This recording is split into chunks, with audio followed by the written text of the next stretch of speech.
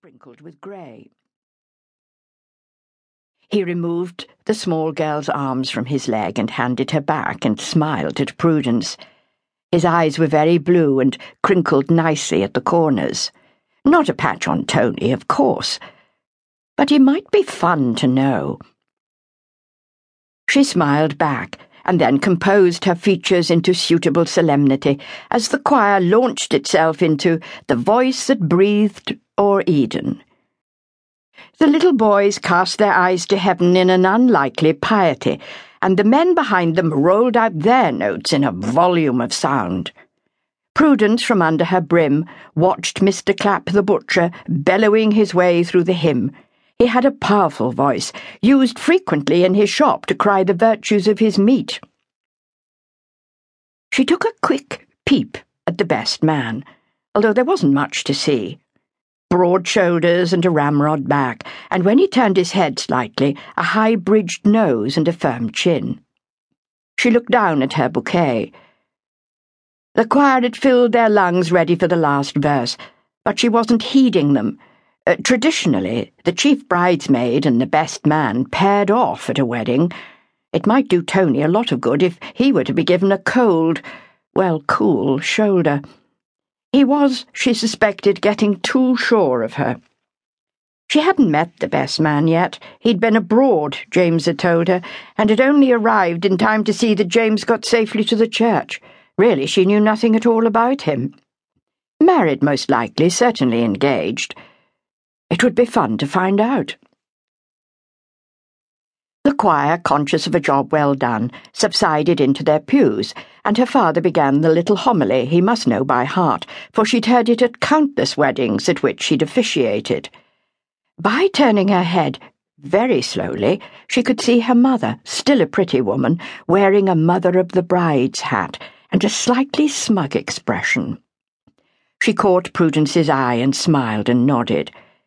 Prudence was well aware what her mother was thinking, that she would be the next bride, with Tony standing where James was standing now. She would have liked a quiet wedding, but there would be little chance of that.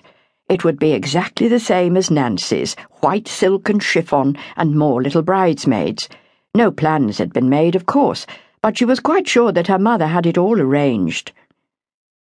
That lady had been puzzled and disappointed that Prudence hadn't been the first to marry anyway. She was, after all, the eldest, and she was 27, with a long-standing engagement behind her. There'd seemed no reason why she and Tony shouldn't have married before Nancy and James, but Tony had light-heartedly declared that they had plenty of time. There was no hurry. He had a splendid job with a big firm of architects, a pleasant house on the edge of Little Amwell, and the prospect of a trip to New York within the next month or so. "After I'm back," he told Prudence easily. "After all, you're perfectly content and happy at home, aren't you?"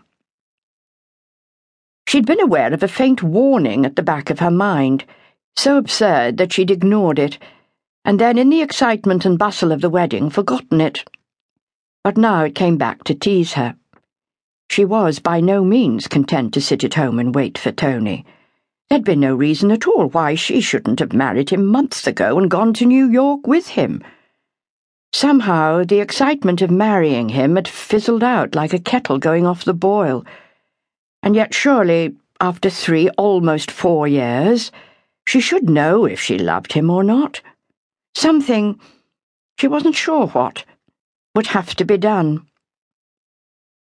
Her father had finished. Mrs. Broad was thumping out the opening lines of "Oh, Perfect Love," and the choir had surged to its feet, with the congregation hard on its heels. The singing took on a new lease of life, the choir thinking of their dinner, the guests of the champagne and buffet lunch awaiting them in the marquee erected on the roomy lawns surrounding the solid Victorian vicarage. It was a bit of an anticlimax to sit down again while the wedding party trailed into the vestry, and presently out again. There had been the usual kissing and congratulations there, but beyond a rather casual greeting from the best man, Prudence had had no chance to speak to him. She went down the aisle beside him presently, her pretty face and vivid hair drawing a good many admiring glances, none of which